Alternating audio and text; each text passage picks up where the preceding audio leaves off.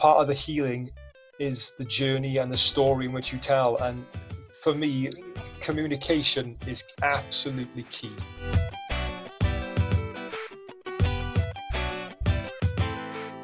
What up, people? Welcome to another episode of the Positive Self-Storyteller podcast. I'm your host, Ryan, and today is a very special episode, as this is a roundtable event where I've gathered some of the most remarkable guests I've had on previous episodes to discuss mental health. Now, on the 10th of October is World Mental Health Day, and the theme of that is mental health for all. And to bring a wider awareness to mental health, as you say, I've just gathered, the most prestigious guests I've had, so they can shed some light on their challenges and battles with mental health, such as OCD or depression, and any solutions they have found in dealing with those challenges. And I'm so excited today to have you guys on, so thank you ever so much for being here. So without further ado, I'm just going to let them introduce themselves. So. Can't believe you just said prestigious guest. That's so lovely. Otherwise known as Jenny McQuaid. I'm a vicar at St Paul's in Letchworth with All Saints in William. Thank you. Trish? Oh, I am Trisha Fraley. I am all the way over in the South Georgia in the United States, and I am a podcast host of Out of the Fire, and happy to be here. Thank you. Deanna, we can't hear you. That's you playing with Skype, that's the problem. So you clicked and you messed up. Nope, just let them go you. We'll get you back in, no, it's fine. And this is one of the things I was talking about, technical glitches, and this is where it goes. This is where it happens. Adapt, no big deal. At the bottom, have you muted yourself, Deanna? There's a big button. Yes. There, try it now. No, you're gone. We haven't got you. Do you want to try coming out of the call? Take your headphones out. Try taking your headphones out. Yeah. If you can hear us, try taking the headphones out. Oh, she's gone. There we go. That's fine. She'll come back in. I'll get her back in. So the theme of this, the World Mental Health Day is mental health for all. So what I wanted to try and ask you guys was, how has mental health affected you, and what solutions have you found to progress in your journey? Now, I know we've had this conversation before on past podcasts, on past episodes, but this is a platform where we can share experiences and just have a chat and have a talk, and then hopefully someone will listen and resonate through that. So, yeah, who would like to go first? I don't mind. I'll dive in. Yeah. Okay. So I've had two significant periods of poor mental health, and I think it's I know it's a cliche, but I think it's worth saying, like, we all have mental health, and sometimes it's good and sometimes it's bad, and I think it's really, really important to make that clear. But I've had two particularly poor periods in my life, and the first, but they came about for really different reasons, and therefore how I was able to come out of that time needed to be looked at in a really different way. So the first time was a period of really profound depression, with suicidal thoughts and tendencies, because of the place I found myself in, the circumstances that I was in at the time, some of which were brought on by myself, by my awful decisions that I made in abundance, and by some people who had a really negative impact on me, and I allowed them to have that negative impact. So the solution for me in that time was getting to the root cause of how I had allowed those things to happen in the first place, and why I had made the decisions that I had made. So for that period, it was a lot of counselling, some what they call inner child work, and it was really, really painful, but so liberating, because I was able to work out where that stuff had come from, and then to walk out of it towards freedom. But the second bout of poor mental health I had, it was a really different circumstance. I'd had my son, and actually my circumstances in life couldn't have been better. I was very, very happily married, loved my job, loved my life, everything was great. And after Will was born, I had a really nasty case of postnatal depression. Now, fortunately, I had a fabulous doctor And it was my husband that picked it out firstly, actually. And I just needed some medication to get me through that time. And actually, there was no underlying cause, there was no deeper root to it. But for that short period of time, I needed some really good diagnosis, which I was very, very fortunate to be able to have, and support with the correct medication for a period of time until my body was able to sort itself out, and then very, very, very slowly weaned off those drugs, and have been really lucky or blessed that I've not needed to take those again since. But I wouldn't hesitate to if the same circumstance came up again. We're not having any more children. If I ever felt depressed again, I would go straight to the doctor, and that would be fine. So those two very different situations required very different approaches. And all of that is obviously underpinned by my faith, and my relationship with God has pulled me through that. But those very different circumstances needed different support. Do you find then, because I also suffered with postnatal depression.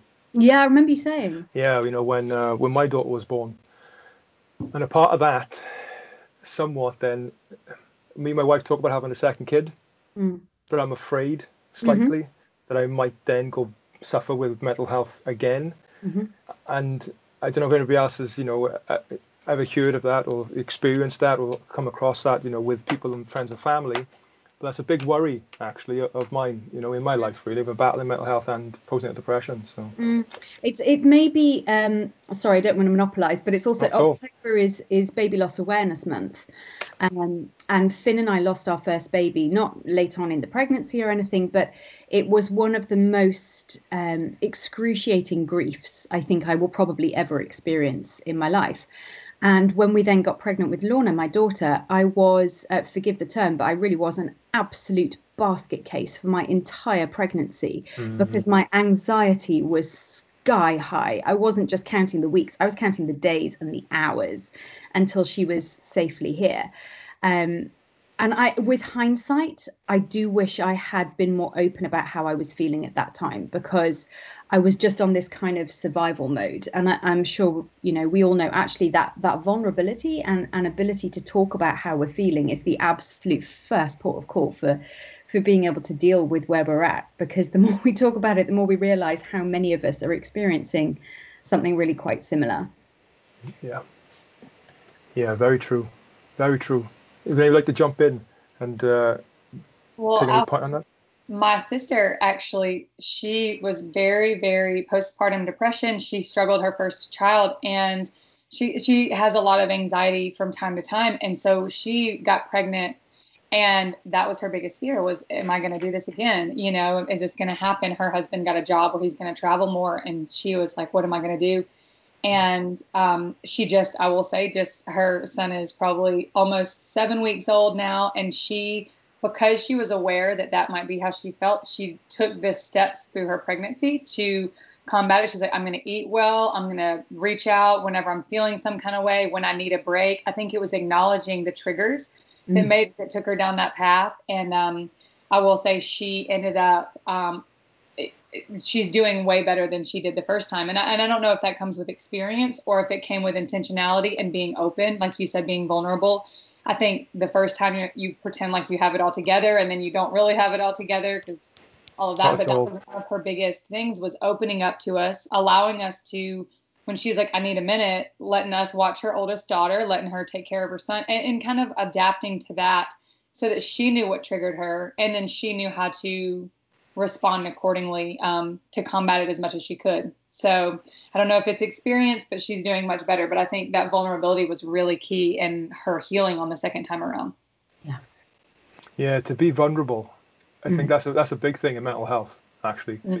To really be, we talked about earlier on, is just to be raw and to be open.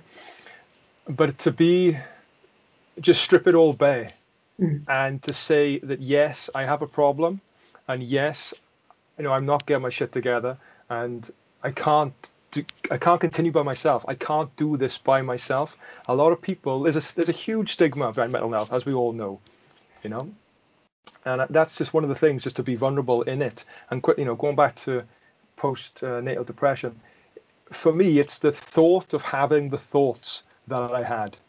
Yeah, That's the biggest concern for me. It's not I have a thought. It's the thought of, oh wait, am I going to have these again? And that there is enough to scare me. Mm. You know. So, It's ironic, isn't it, that vulnerability is actually the bravest and the strongest thing we can do. And it's the most powerful, because it kind of unlocks other people in a way that you can't when you're putting a face on. 100%. 100%. yeah. Deanna, is your mic working? Hopefully. Oh, we had it then a little bit. Yeah. Say something again. Yeah, I'm here. There you go. Yay. Yeah, we got you. We got you. Yeah, I love this conversation. What I don't know. For me, I never thought about this in this way, to be really intentional and to reflect back. What was that can I pin the moment where I really felt unwell? And I remember there was after my first kid. I had a moment where I was doing everything, taking control of everything, being a superwoman. And I woke up one day so tired, and I just said, I can't do this anymore. I had this image of my mom, who was like a nurse, and she was a perfectionist, huge perfectionist, like everything needed to be neat and tidy. And I had this image of a perfect mom and wife, and I always thought I need to be like that. But also when I reflected back, and you, Ryan, when you invited us, I was thinking like, how did my mom survive? And I remember, because my mom was constantly depressed, but she was taking the meds. She was constantly depressed, so stressed. And what helped me to actually overcome that stress, that I need to have everything in control and everything needs to be perfect, I think it was the moment of awareness, it doesn't need to be. It just life. We have little tiny humans that are here. House doesn't need to be perfect. Life is, how it is. And I think that was the moment also when I created this a little mantra for myself. Does it matter? If it's matter, what can I do now? If there is something that I can do right now, okay, let me deal with this. If it doesn't matter, just do something that's going to release that stress, that's going to, just 5 minutes, be unwell, lock yourself in a bathroom if you need to do that, and then just get over it. If it doesn't matter, really, give yourself a 5-minute and girl, get out of it. And that was literally and I think it's a skill that you need to train, to be aware, okay, what is that moment when I feel unwell, that I need to have everything under control, where I would, I have to scream on my kids. What it is that is actually going on? Does that actually matter? If it's not, 5 minutes, then just go out of funk. I hope that makes sense. No, perfect sense, because one of the things I've learned on my journey, and I've said it before a lot of times, it's that 90-10 rule. And I've said it before too, but 90% of life, 10% of life happens to you, and 90% of life is how you react to the 10%. And I live my life all the time. Like today, my daughter was doing something in the bath. There we are, prime example. She's in the bath, and she was just screaming, "There's water in my face! There's water in my face!" I'm like, "You're in the bath. You're supposed to have water in your face." It's like, you're supposed to get wet. And I think, what happens when you go to the pool and you go cannonball and you jump in and poof, splash everywhere? So it happens, and then she was screaming and screaming. I'm like, okay, I could do one of two things here. I can either just erupt, or I could say, "This has happened. How do I deal with it?" But that again, but Deanna, I think you make a good point. It's having that self-awareness, and that's a skill in which I think you have to learn and go through something to learn that skill. Yeah. Yeah, I even had I remember I had little markers, I had a little dots on my, okay, if something happens, I need to check that dot, and I'm like, okay, let me just be in control of myself, my emotions. How do I feel? Okay, I have it. Yeah. So that was literally having those little reminders that helped me to get out of the funk. So it's awareness again. Yeah, another strategy I saw was you set an alarm 3 times in your phone. You do it once in the morning, once in the afternoon, once in the evening, and when that alarm goes off, it's a signal to love yourself, believe in something, and awareness. And then you forget about it. You might be going through the roughest time in the day, and then ding, ding, ding, ding, your alarm goes off, and you think, oh yeah, I am worthy, I am aware, So again, it's just finding a strategy and finding a method that helps you to learn that skill of awareness. I think breaking off the guilt and the shame is really, really important as well. I remember with my first bout of mental health issues, I was, sounds strange to say, but I didn't feel as much guilt because actually life was pretty rough. So it made sense that I didn't want to live. Life was awful at that point. But then when I had postnatal depression, I felt like I didn't have an excuse. I felt like I was trying to justify in my head, and I couldn't, because my life was really good. And I spoke to a really wise friend who's battled with mental health issues her whole life. And she just said, depression is no respecter of persons. It will hit someone irrespective of their circumstances.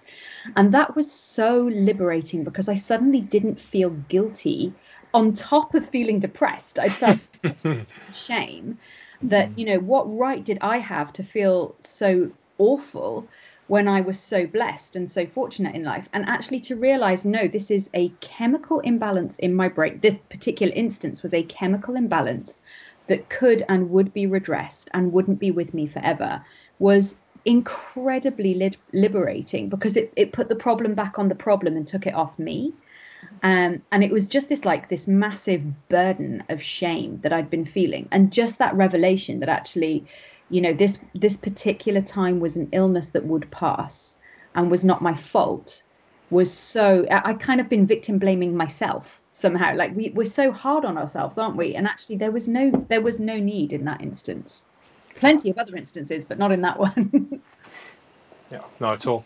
Not at all. Depression is, one of the major factors in mental health. Anxiety, OCD, eating disorder. What's it called? I can't get my word out. What's it called? Comfort eating. There's another one. So I was talking to my wife today. Sorry, I got a cough. Sorry, guys. I was talking to my wife today, and between the both of us, we've probably gone through the majority of mental health cases. It's crazy. Like, my wife don't mind me saying this, but when she suffers with fibromyalgia and she's epileptic, so every day's a struggle for her. She got this constant beast on her back that's sort of just like clouding her, and she's in pain and so on and so forth. And then on top of that, she then can't, her job's in jeopardy, and she doesn't, and with that, then she has this this overarching, what's the word I'm looking for? This example of what a mother should be. All right. So she thinks that she should be this particular way, and because she can't be this way due to her illness, her physical illness, then her mental health suffers. But that's managing an expectation. So, as all mothers here, do you have an expectation about what a mother should be, and have you ever battled that if you can't reach that expectation, and how has that affected you? Yeah, for sure. I think for me that was a huge one, and I think it came from my mother's image. But when I say that, she did her best, but that doesn't mean that needs to be my best. I have my own best, and we live in different day and age. Like, it's different, completely different. I have an ADHD kid who is very emotional, bless her, she drives me crazy, but she triggers me.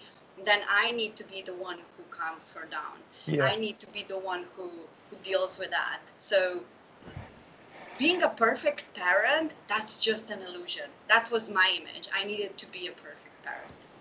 Yeah. So once I got rid of that perfection, what's even perfect?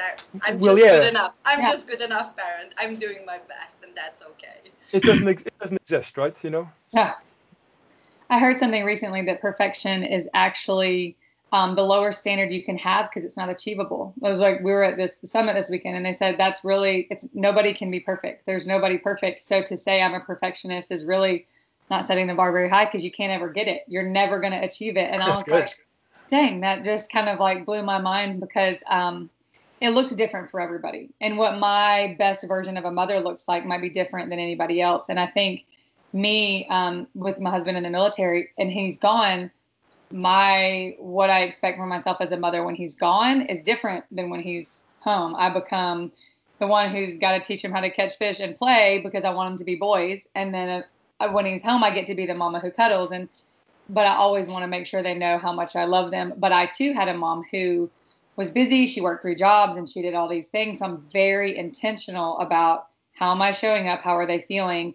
And when they start to act some way, I'm like, is it something that I did? And so I think we hold ourselves to a standard, but we have to let ourselves off the hook every now and then. That, grace that we show ourselves that doing the best we can here. And at the end of the day, if they feel loved and happy, then the comparison game too, that's something that's, I think, steals a lot of people from any ability, is because they compare. Like when you get into a state of depression or you feel some kind of way, when you look around, and Lord, social media has not helped that, because you look at their beautiful life and then you're scrolling and you're like, oh my God, but their meal looks so put together and I didn't do that. My crafts were not good enough. And I think it's easy for us to fall into a place where we beat ourselves up, especially high achievers or people that are performing. We hold ourselves to a standard that is silly sometimes. And I think we need to back off some and realize that there's some showing up authentic and being vulnerable allows other people to do the same. And I think that's kind of each of us to show up that way. It's our responsibility to start setting the tone, because people don't do that anymore, I've noticed. Yeah, so true. Yeah, so true. To your point there, Trish. Social media is, and I like it. I kind of need it, but I don't love it for the fact that, where you say about this whole imposter. You think, oh, look at their life, and then you reflect on yours, and it isn't as good. Well, what do you mean isn't as good? Well, that doesn't mean nothing. That doesn't mean anything at all. But people then get obsessed with, I want this, I want that, becomes materialistic, and one thing leads to another. You can't achieve, expectations out the window, and so on and so forth. I actually think one of the most damaging things we can do to our kids is be perfectionist, because then what are we teaching them? That it's not okay to make mistakes, that it's not okay to fail sometimes, that it's not okay to get things wrong. That is so damaging for a child to grow up with. They actually need to see us getting things wrong and observe how we cope with that. And then actually we get up and we dust off and we say, wow, that was hard, wasn't it? We're going to be okay, though. Let's keep going. That process of learning is so important for them. Otherwise, we're just breeding more mental health issues in our kids. It's a really frightening cycle. Well, that actually leads me on to a good point. Before I get into that point, Derek's joined us. Hey, Derek. Hey, how you doing, guys? Hi, Derek. Hi, Derek. How you doing? How you doing today? All good? Oh, yeah, man. My apologies for being late. No need to apologize. Thank you for being on here. It doesn't matter if you're 10 minutes late, an hour late. Just happy to have you on here. Yes, sir. So we've just been talking about Mental Health Awareness Day, and the theme is mental health for all.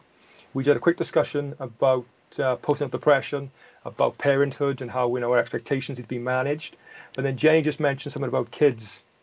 So one of the points I want to talk again in this itinerary of things to talk about today was mental health in schools. So one of the things that I do is, because I'm a lecturer, I'm a university lecturer, I try and motivate my students at that higher level.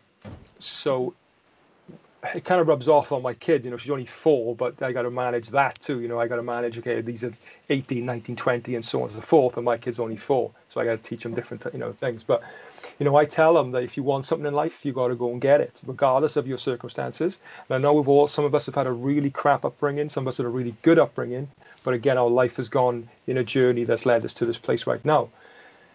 But in schools, what do you think can be done in schools? Do you think there's things happening in your schools? Did you have anything in when you were in school or in high school education? And just to bring Derek into this conversation, I'll go to him first. Well, what you're talking about is very important.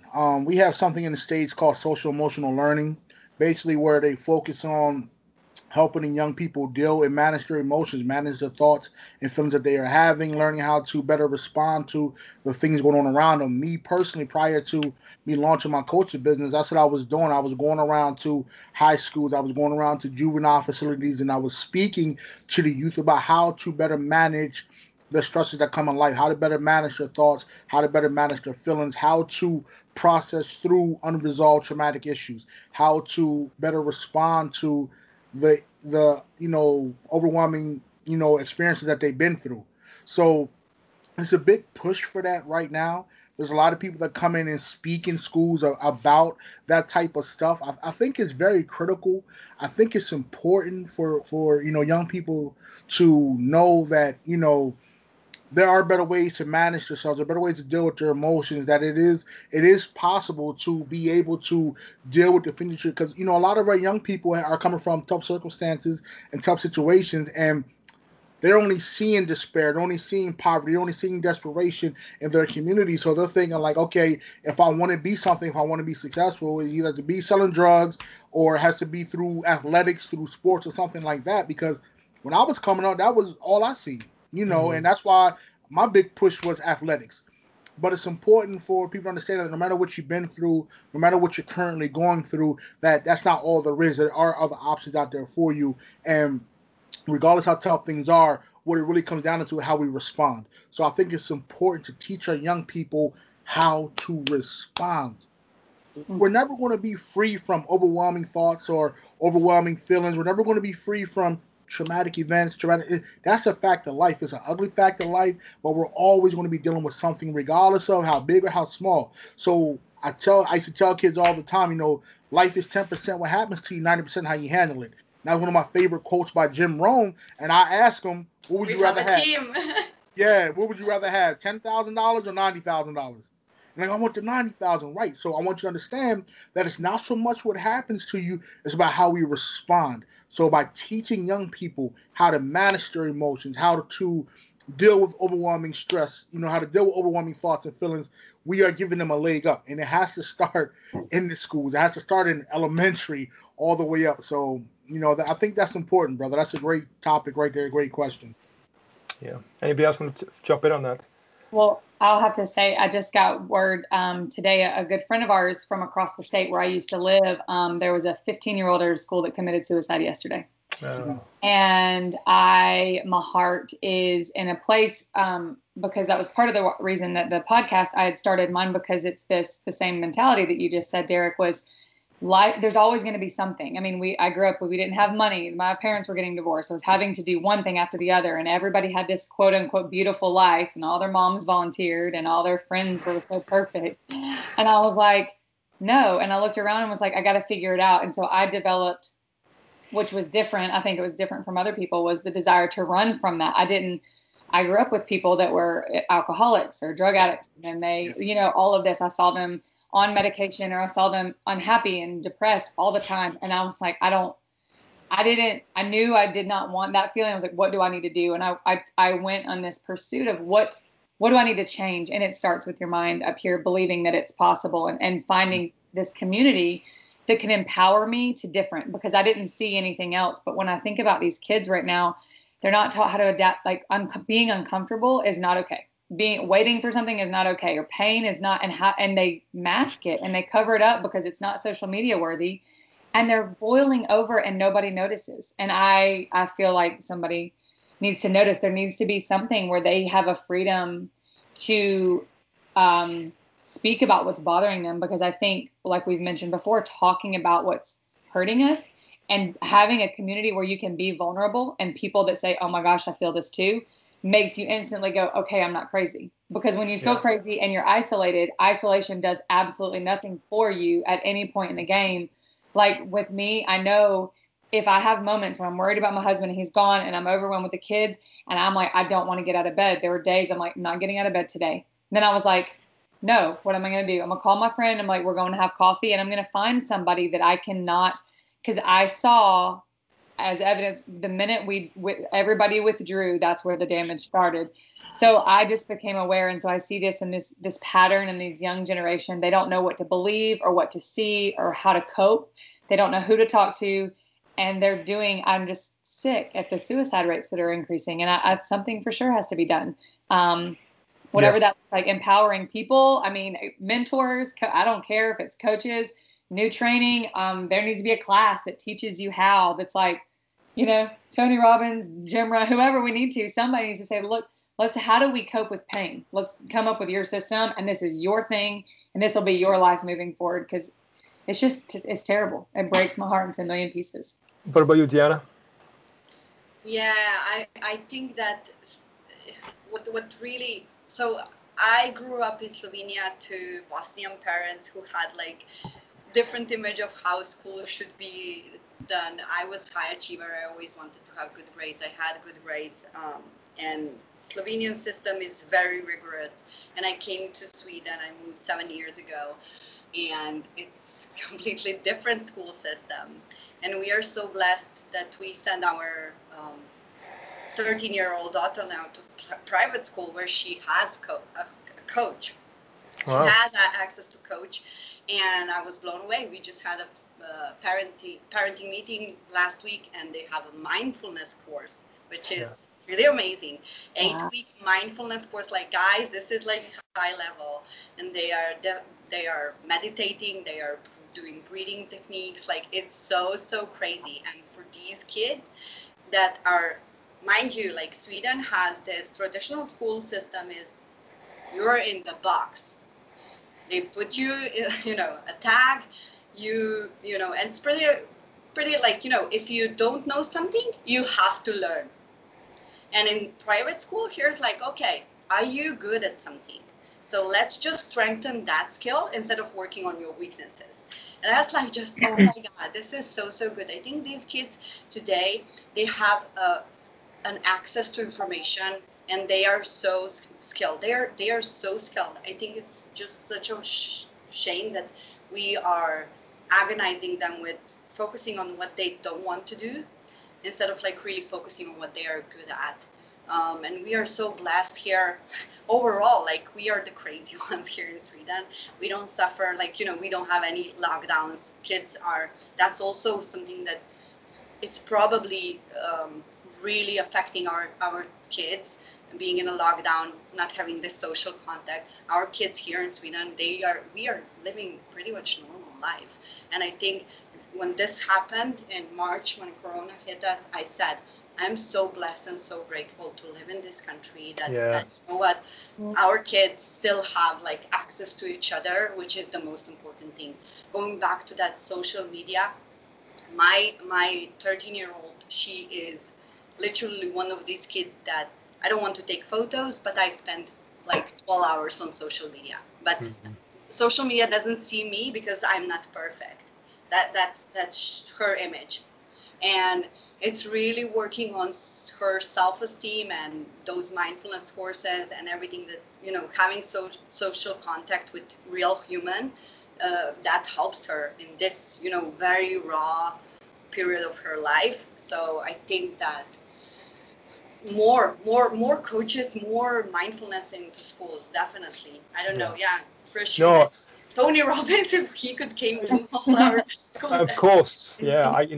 Trish and Diana, what you're saying is right. What I'm thinking, I think you should take out math personally. Take out math, put in mindfulness. Jenny, being a reverend and working in the church, what do you see with a lot of young people coming up? I think what really concerns me is a problem that none of us had to deal with when we were in school, and God knows that was tough enough, but the kids are, it's the social media terrifies me, and I'm on it. I use it. It's one of my biggest tools for work, but it terrifies me for the kids. Another element to that bothers me, though, is the level of connectedness and information that they are receiving constantly. We're not actually built to be that connected. The human brain is not built to cope with this level of stimulus all day long. It is really, really intense. And one of the things that I think it might be in the States as well, actually, but in the UK in the last 5 to 10 years has seen a real surge in what they call prayer spaces in schools. And it's just a really small space that is a very deliberately chilled out atmosphere. There's no technology, there's no contact.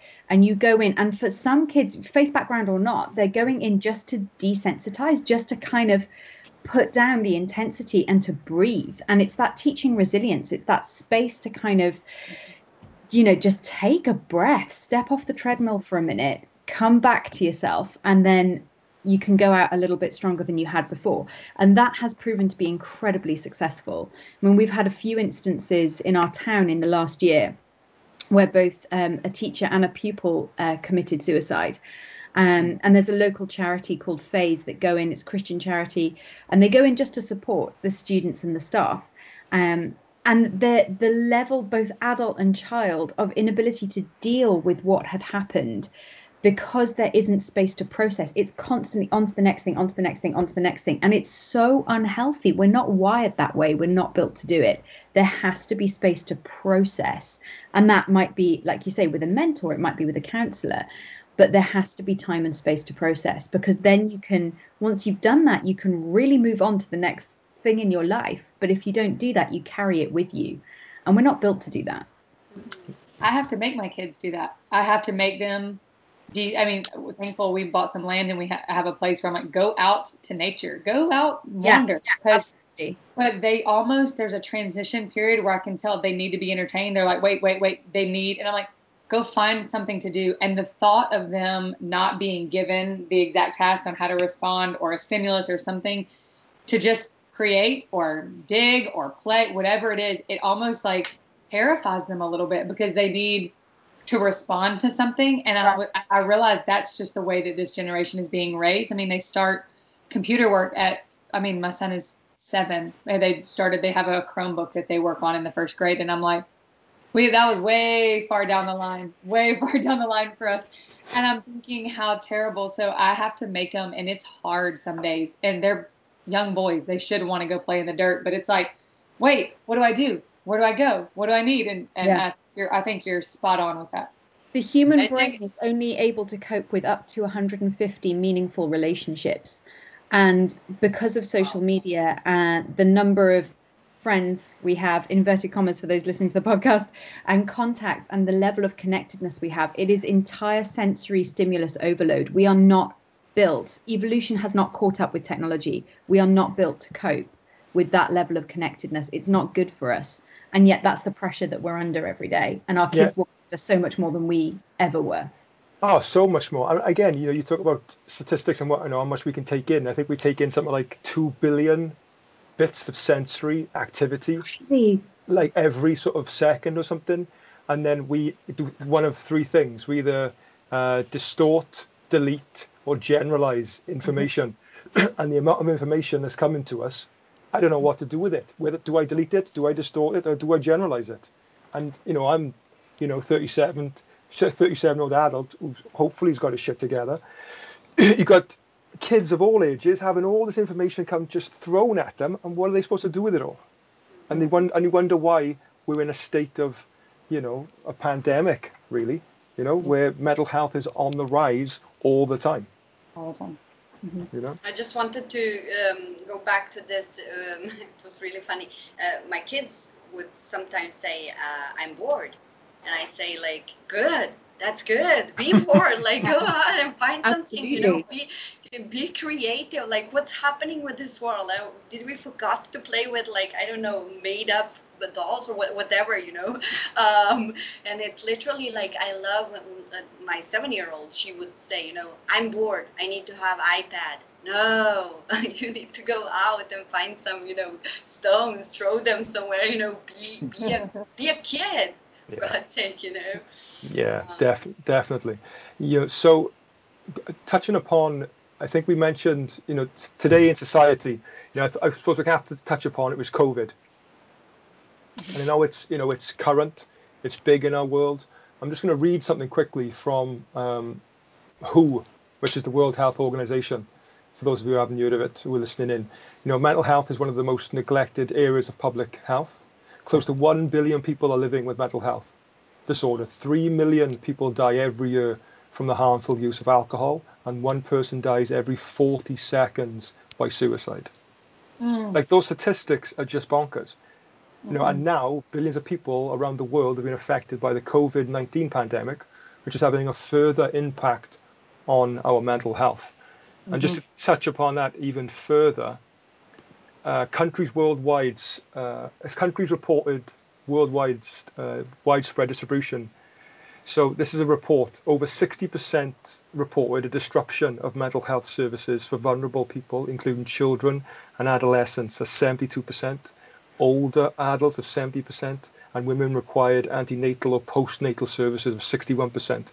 So due to the COVID pandemic, there's been a massive disruption of people who are generally going to counselling, receiving medication, doing the normal things that they were doing, and then COVID hit, and then we can't do this anymore. So to all of you, what do you think can be done? I know this is a massive question, but within your circle, within your bubble, within your world, what have you seen or what do you think could be done to bring even greater and further awareness of mental health? OCD, depression, anxiety, eating disorder, bipolar, so on and so forth. This is a massive topic. Yeah. I think this is the first step that you're doing right now. Yeah. Having this conversation, and this is the first step. Yeah. Somebody touched on something earlier about the importance of expressing where you are, the importance of talking about what you're going through. I speak all the time that we're not in silos. Like, you're not the only one dealing with this, but when you want to keep it to yourself or you want to be secretive about it, that is what keeps from breeding the despair and the desperation that you're in. You're not the only one going through this. You're not, you're having a natural response to an unnatural situation. So you don't have to feel bad or carry this guilt and shame like something's wrong with you because you're struggling during all this. Like, we have to do better at opening up and expressing where we're at. And, being that I primarily work with men, I have to tell men all the time, we need to get out of that river in Egypt called denial. We have to stop denying, what's going on with us. It's okay. Like, you're allowed to feel what you feel. Like, you're not wrong for what you feel. Feel your feelings. Feelings aren't the enemy, but the most important thing is to make sure that we aren't allowing our feelings to dictate our behaviors. We talk a lot about mental health, and I always say they want to sweep emotional up. I focus on emotional well-being. I focus on emotional wellness. And they always want to sweep emotional wellness up under mental health, and that's something totally different. Your thoughts are one thing, and I feel like your thoughts determine your feelings, but your feelings are what dictates their behaviors. And we got to make sure that we're not allowing our feelings to dictate behaviors or make permanent decisions based off of temporary feelings. Our feelings, we're supposed to be in motion. We're supposed to be in emotion moving through our feelings. We're not supposed to sit and stay stuck in them. So it's important to be able to work through and move through the feelings instead of staying stuck and allowing the feelings to sit on you and settle on you and impacting your behavior.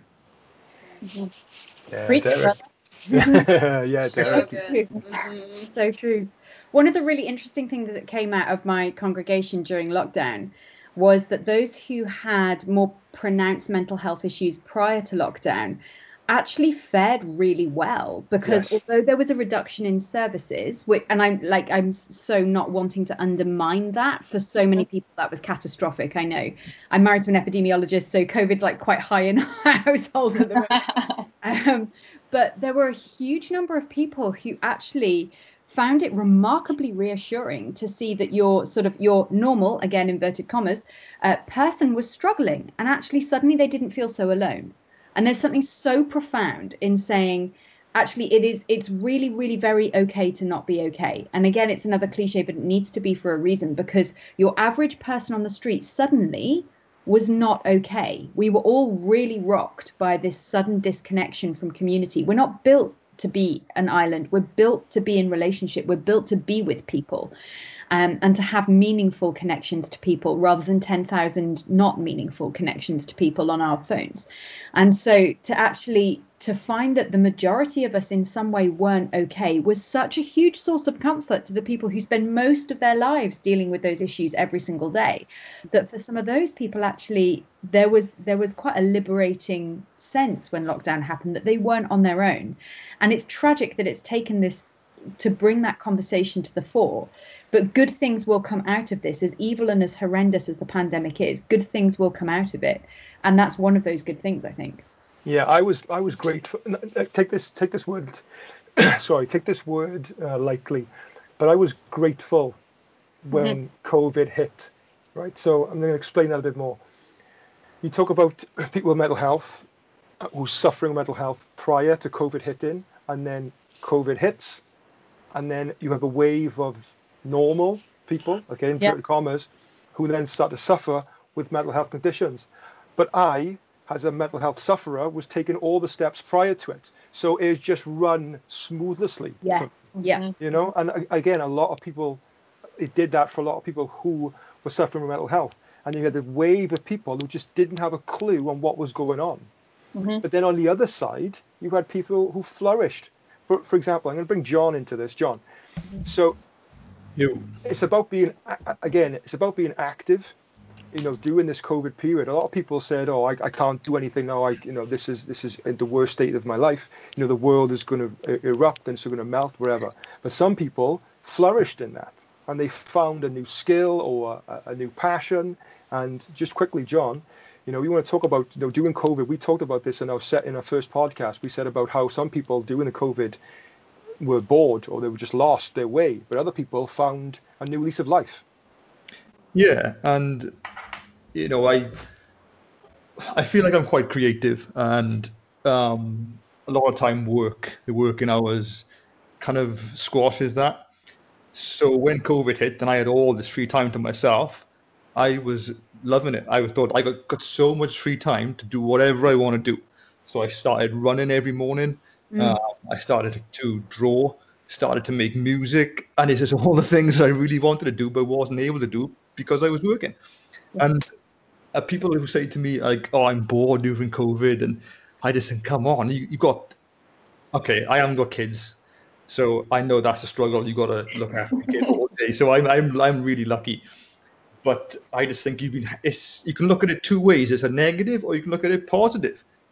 And I looked at it positive, and you know, people who were still off work. And I was like, "Oh, I wish I could still be off work.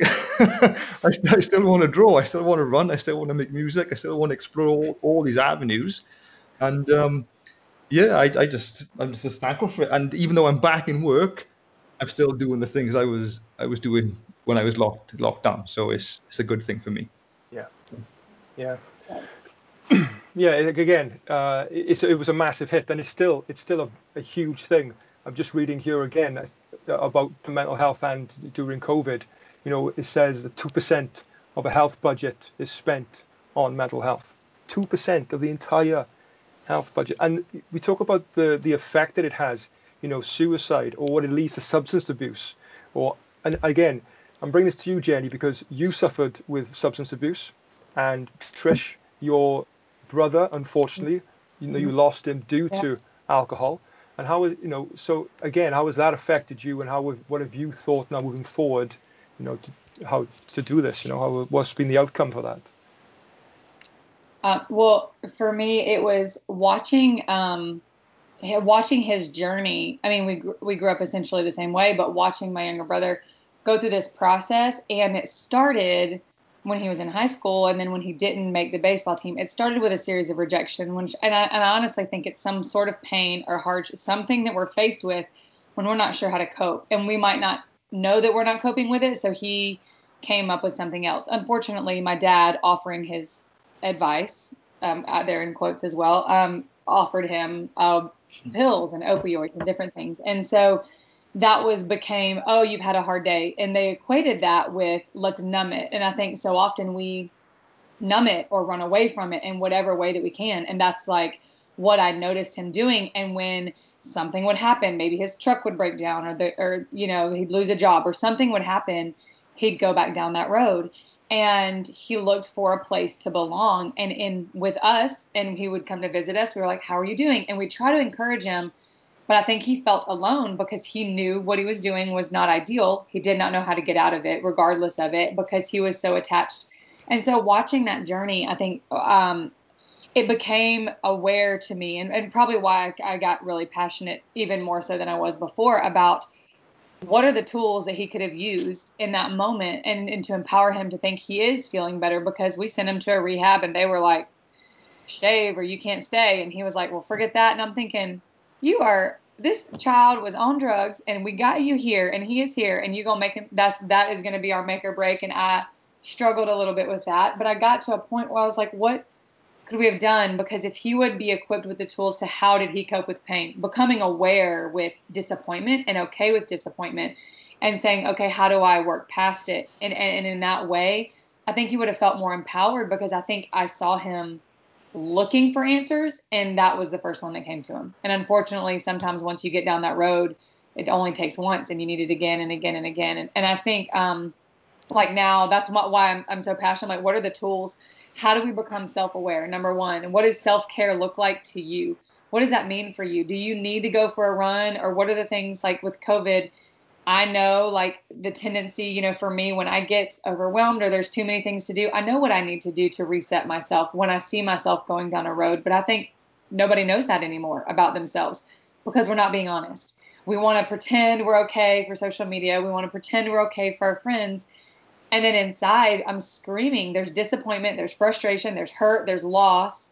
And I saw my brother struggle with that. And despite trying to speak life, it wasn't the right person. And I think there's a whole process now where that's where we are. And I think if we feel pain and we don't know how to deal with it, we look for ways to hide it, distort it, delete it, get rid of it. What do we need to do? We run from it.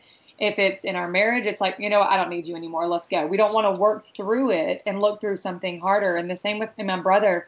Despite his wanting to get out in the different ways, there was just, at that point, what did he have? And I was like, run, do this. Well, once you're in it, you're in it. When the forces outside of you are louder than these. And I think what you're doing here is bringing awareness to it. And I think each of us stepping up in our own respect and paying attention. I think we don't pay attention. We're so glued to our phones and our screens that we're not looking around. And I think being aware of it and starting to talk about it would allow us to say, hey, I feel like you need to have a cup of coffee, come here. And I think it's going to require people that are feeling better or have overcome it to start identifying it and starting, for lack of a better word, a movement, you know, because it needs to be brought to attention. It's the whole duck metaphor. You know, on surface, they're still, underneath the water, their legs are going like crazy. Mm-hmm. You know, and that's where a lot of people are. They're still on top, but below, they're just frantic. You know, and so, you know, talk about, go on, Derek, go on, what do you say? Oh, I was about to say this to piggyback off what she said. I mean, she hit on some very crucial points, and a lot of it is, you know, it's those coping skills or lack thereof. And, you know, one thing I do in my program with my clients, man, is I have them identify their joy. What makes you happy? And a lot of times, a lot of people, they don't know what makes them happy. They don't know what brings them joy. That is the toughest thing. And I just start with 20 things. Give me 20 things that bring you joy. Because when we have this list, and what we do off this list is we create a safety plan. We create things that they can do when they are triggered, when they're stressed, when we create positive coping skills. Everybody knows, you know, if you want to get rid of a bad habit, you have to replace it with a good habit. So what we do is... And I bet they can name like 30 bad things like in it. Yes, but they get to about 5 or 6, and then they start getting stuck. And that's the thing. We don't know what we really like. We don't take the time to figure out what really brings us joy, so that when we do hit hard times or we do talk about doing self-care, what does that look like? People get stuck because they don't know. They don't know, like, that if I do this, if I really go out and I do what I enjoy, it brings me self-care. It brings me, you know, back to a better place. It helps to recenter, ground me, and refocus me. So that's a critical thing. People don't know what they like to do. They can't identify what brings them joy. Okay, on that point, Jenny, give me 3 things that bring you joy. I don't know. I will, but while I buy time, while I think about that, I just want to is it deletes the joy as well as the pain. The problem with hiding in any form of substance, and that actually can be exercise as well. It's not just drink and drugs. That there are so many healthy things that we can do that become addictive, but it numbs joy and it kills the relationships as well. It disconnects you from people, and ultimately that's our reason for living, isn't it? So it becomes your friend, and you start to listen to the stuff rather than the people who actually care about you, because you kid yourself that the drink and the drugs and whatever else you're doing are your best friend because they're keeping you safe, and it's such a lie, and it numbs everything, the pain and the joy. And so to focus again on those things that are life-giving is so incredibly important. Okay, so what brings me joy? Relationship with God, is my absolute number one, and everything that comes off that is prayer, time with him, meditating on him. There is joy that passes all understanding. I have had times with Jesus that have taken me out of the circumstances I'm living in, and they call it a peace that passes all understanding, because it doesn't make sense. It doesn't make any sense, but that presence of God with me is joy and peace that passes understanding. And then the rest is easy. It's the people in my life that I love, my husband and my family, my kids and my immediate family. That's like basically anything that brings me joy. I can actually, if I peel away what's really going on in that circumstance, like, I don't know, Christmas Day lunch or something, it's the people that I'm with. It's watching Netflix with my husband and a glass of wine. It's actually because I'm with him, and it's that one time this week we've actually seen each other. It's those key relationships that root you, that keep you sane, that will speak truth to you when you don't want to hear it, that will love you when you're an absolute mess. That's what makes it worth it. Yeah. Do it with Deanna. What about you? Yeah, I love the part with relationships. I think that's the most enjoyable thing that, for me, spending time with people, that's the ultimate joy. I absolutely love to dance. I dance all the time, like no one's watching. It's like instantly, like when I feel okay, what is it? Like I go and dance. And Dark, you were talking about how actually motion creates emotion. Yeah. If you are in the funk, just move, don't be stuck. That's literally how I always, yeah. And then I would say third thing would be coaching. I think I love coaching. Yeah. I love to coach people. That's it. I always, when I'm in the coaching session, and I always ask myself, what is my intention? How do I want to feel after this session? It's important that I know, going back to that intentionality. And every time I set up, I'm going to have fun. And if I don't have fun, then what's the point? I think, having fun while I'm coaching and having responsibility towards people that I'm coaching, that brings me joy. Cool. What about you, Derek? What brings you joy, man? Man, what brings me joy is like the connection. I love adding value to people. That's very important. That's like what I'm designed to do. That's my purpose in life. Man, you stole my line, man. You stole my line. Second is I love to talk. I love having nice conversations, deep diving. I love talking with my fiance. I just love to talk with her and just, and the next is riding my motorcycle. I love riding a motorcycle on a nice sunny day, my music blasting. I love it. So those are the three things that I refer to, that I go back to, just part of my self-care routine, part of my safety plan. But those are the top three things that bring me joy. Yeah. And Trish? Well, mine are really meaningful too. I love sunsets on my porch. We actually built our porch on our farm. I told you we have 70 acres that it's just a big pasture. And anytime I need to reset, I sit in the rocking chair. It is my breath. The sky is big. The air is big. I love to, also that's where we gather. So it's like it's my place. And so relationships, that's another one, which not just with God, but my family and my friends, when I get to show up well for them, whether that's throwing a baby shower or hanging out or just having coffee, and maybe it's the hospitality piece. I love to be able to do that for people. And so when I am showing up well, like that is my favorite. And when I default, I'm like, let's do coffee. Let me cook you a meal, because sometimes serving others gets me out of my own head. And then I'll be honest, my last one is biscuits and gravy. It is a Southern dish. It is when I am like, it is last year when we built the house and I was doing it by myself and my husband was gone. There was a local one in town. I was like, that's what I'm having for breakfast, because it made me feel better, because I was like, I'm throwing the diet. Who cares? I knew that it was gonna. Food. So honestly, it's just a good meal. Sometimes it's just something yummy to eat, because usually I'm sharing it with somebody. But it's like, I can't help it. It's my favorite. What about you, John?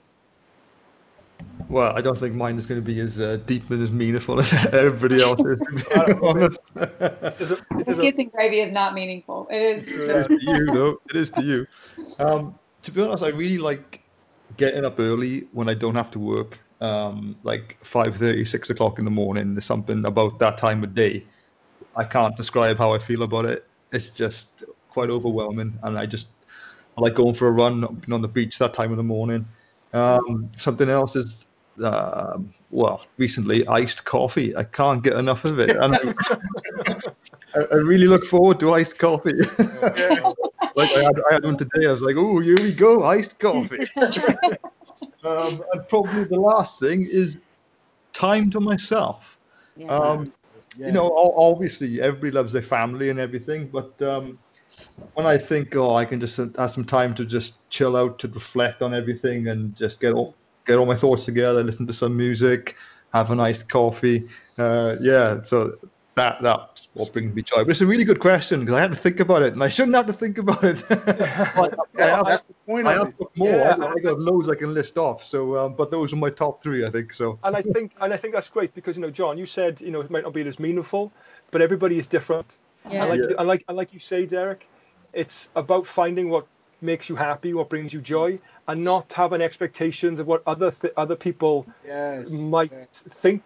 That, I'm going to be happy. Well, this is going to bring me joy because it brings them joy.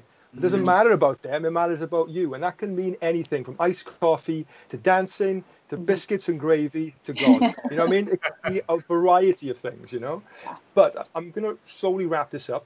But I'm going to bring it back around a little bit now. So I'm going to ask you all a question. Your three things. Oh, my three things. Try to slip out of it. Yeah. Okay. I bet I can guess. Go on, John. You go. Shoot your Well, you're going to say family, obviously. Yeah, first and foremost, family. Yeah, no doubt. And I'm going to say your 20-kilo vest, which you run in, because I know you love to run in that heavy vest. I don't love it, but yeah, it's kind of cool. Yeah. And basketball. Basketball's the third one, right? And basketball, yeah. I was going to guess basketball too. Because of the conversation we had. Yeah, of course. Basketball, yeah. Of course, always 24/7 on a brain. But the question, I want to ask now is, I brought you on here today to share experiences, share our solutions to our mental health problems, bring awareness to it. But because we are doing this platform, many people think, or they might think, that we have our shit together. But by all means, I hold my hand up and say, no, not at all. You talk about coping strategies. Two that I had developed, which are not healthy for me at all, is one, I developed a tic. So I'd shake my head, and that was a little indication to get whatever was in my head out of my head, just to get it out. And my wife noticed it, and she's like, "Are you okay?" And I'm like, "Yeah, what's the matter?" She said, "You're doing the tic thing again." And I was like, "Okay, I am." So subconsciously, I was doing this tic. The other thing I was doing was hitting myself in the face, so self-harm. So I was punching myself to bring pain, because I felt that I needed the pain. I deserved the pain. So I'm going to ask you all, and what is the one thing that you still struggle with on a day-to-day that you need that little bit of help with? Who wants to go first? I'll go first. Go. For me, as much as I help others crush past self-limiting beliefs and behaviors and get past, get from where they are to where they want to be and deal with unresolved issues, for every now and then I still find myself, being crushed under my own self-limiting beliefs. I can't believe I have a business. And I start focusing on everything that I still need to do instead of looking at everything that I have done so far. Yeah. So I struggle with being present. I struggle with acknowledging and feeling good about what I am accomplishing instead of thinking about, okay, I still need to do this. I still need to do that. Like today, I just happened to look on Spotify and I came across my podcast. And I'm sitting there like, wow, like Derek, you started your podcast. Like you have a podcast going that's on all podcast platforms. You have paying clients in your coaching business that you just started at the end of April and you launched it in May. So it's like I don't give myself enough credit for how far I came. I still think I got to do more.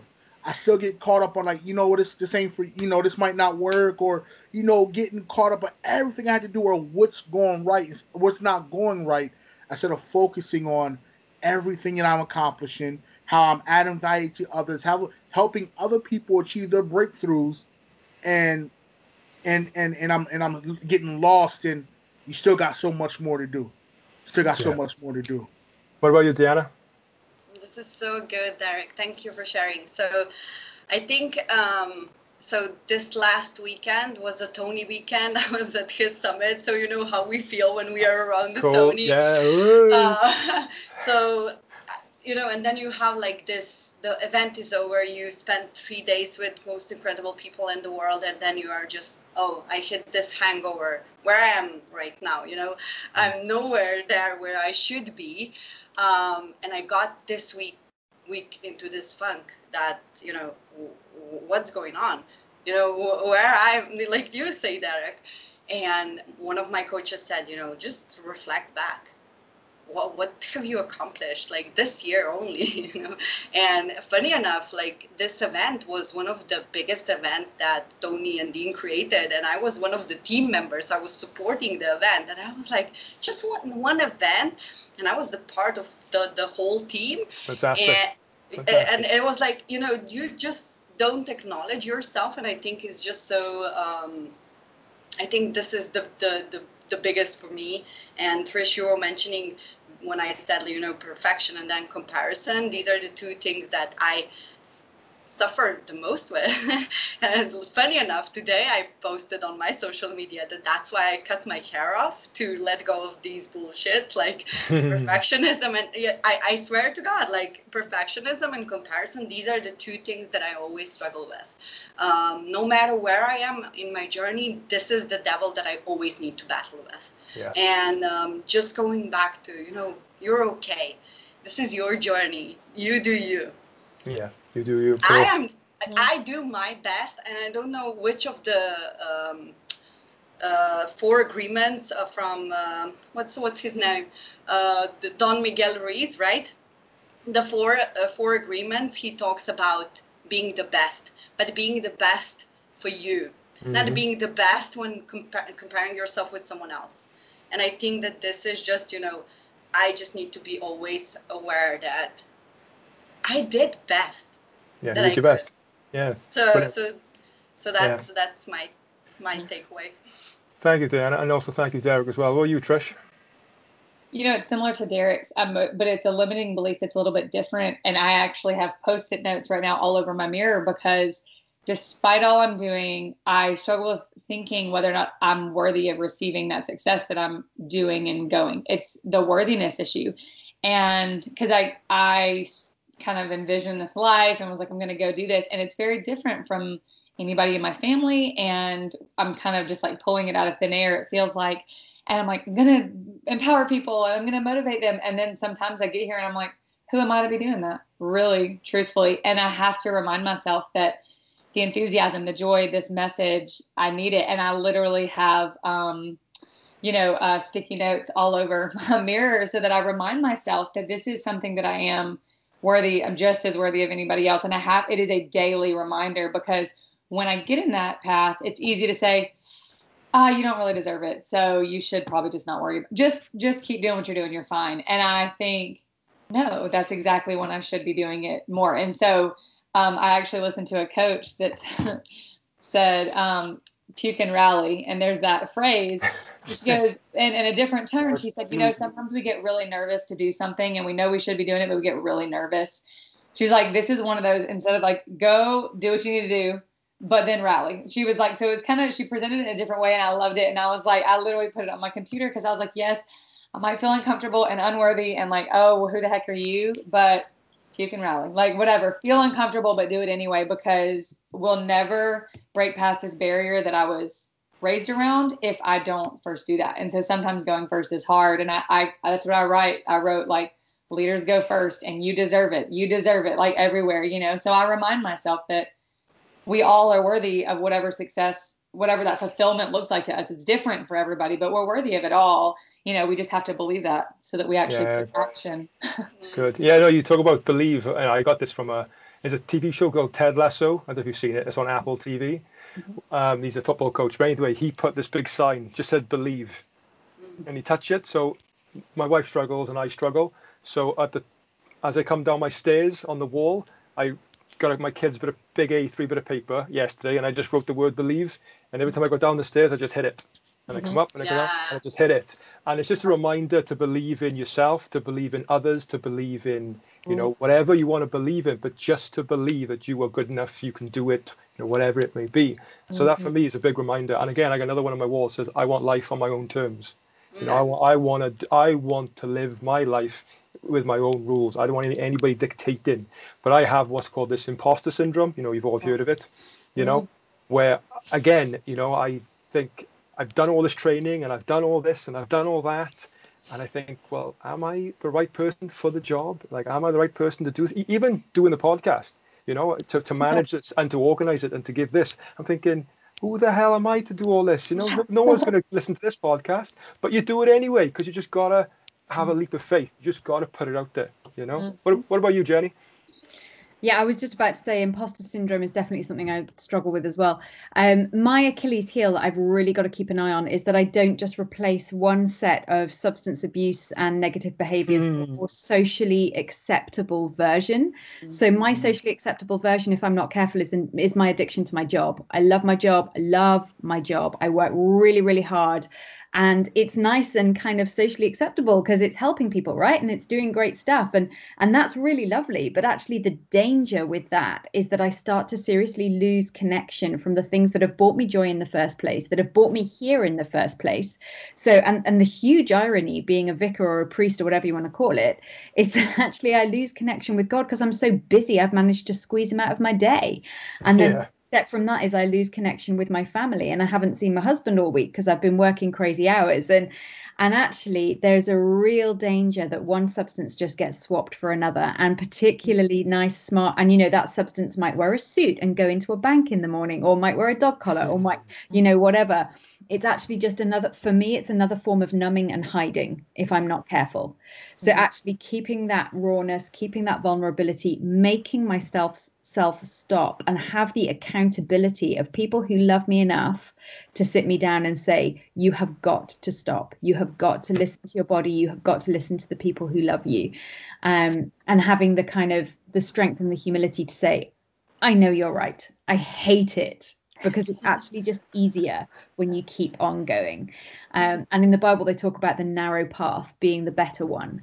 And it's harder. Sometimes actually the harder path is the better one because it leads to the fullness of life.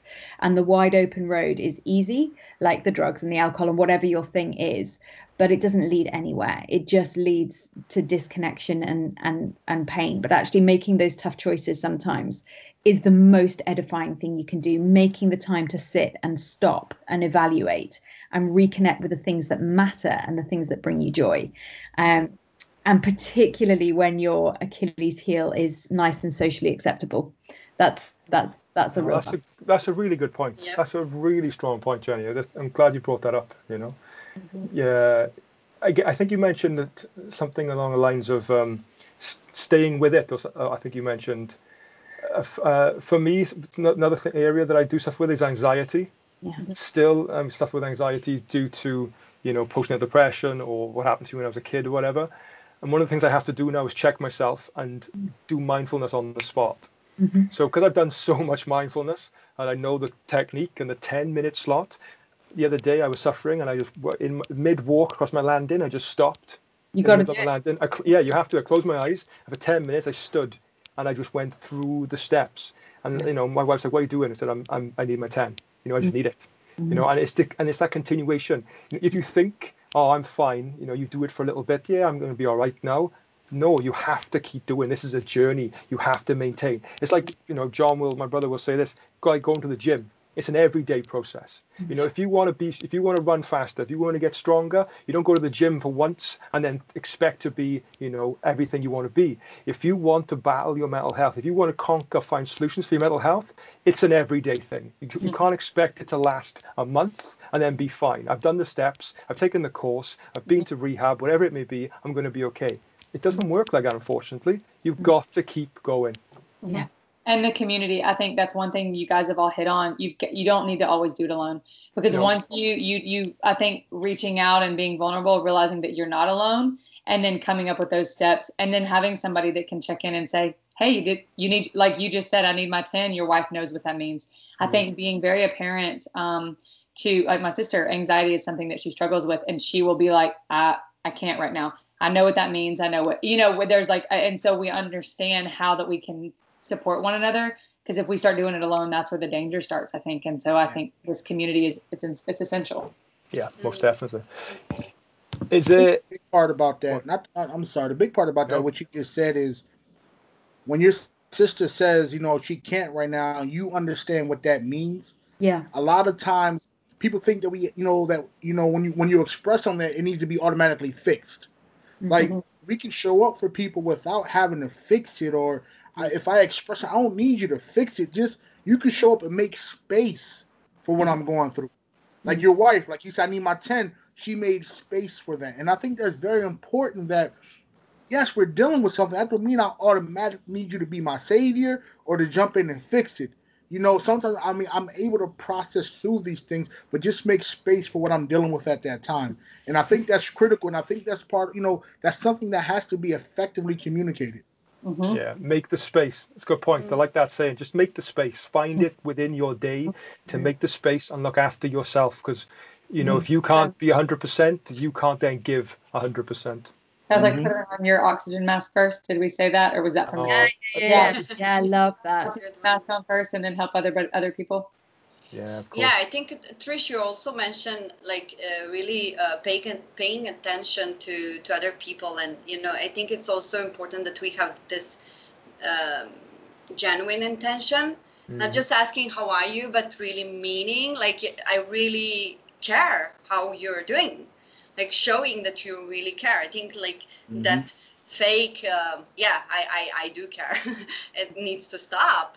It needs to come from your heart, and it needs to come with, I really want to know whether you want help, whether you want to receive help. I'm here for you. Just open that space and, hold the space for people to come back and to feel that they are loved. Yeah, and there is, and for the people who are listening out there, there are loads of organizations, there are loads of centers, help, telephone lines, coaches, a lot of people out there who are willing to help you and to listen to you. All you have to do is start that conversation. However you want to do it, just start that conversation. Use social media for that. Exactly. The world is very tiny right now. There's it's one click of a button. You can find somebody that's going through exactly what you're going through. Most definitely. Now, before I wrap this up, is there anything else anybody would like to talk about, or if I missed anything, or any point that you would like to bring up? I just want to say thank you, Ryan. I think what you're doing is so important. It is so important, and the more of it, the better. Keep going, friend. Oh, thank you ever so much. Yeah. Thank you to all of you for being on here. It's this movement, as again, just to reiterate this whole thing, the 10th of October, World Mental Health Day, a massive awareness. People need to talk, people need to discuss, because it can save lives. It can literally save your life if you start to talk. Something you've been doing, for as long as you've been alive, really, So just please get your message out there. Guys, where can they find you? If they want to know more, if they want to connect with you, let's go Jenny first. Where can people find you? stpaulsletchworth.co.uk. All right, nice and short and sweet. Trish? Like I said, I had Out of the Fire, the podcast, on all the major platforms or any social media. My name, Trisha Fraley, Fraley, and there's a million ways to find me. So. Okay, and Deanna? Yeah, if you want to see me dancing on Reels on Instagram, just hit me on Insta. But yeah, I have a podcast as well, so Fearless and Successful Show, so you can tune in and listen to cool stories and cool stuff. And Derek? You can catch me at Derek Butler on LinkedIn, DB Empowers on Facebook or Instagram. You can always look at my podcast, Made Men Podcast. I'm on all podcasting platforms. And then you can reach me by email at derekbutlerempowers@gmail.com. And John, where can they see these beautiful, stunning photos of your 5:30 runs, man? Get inspired to go to that run. Oh, well, you can catch me at Starbucks getting a nice coffee at 5:30 in the morning. Johnny_Maroon for all the beautiful Swansea early morning shots. There we go.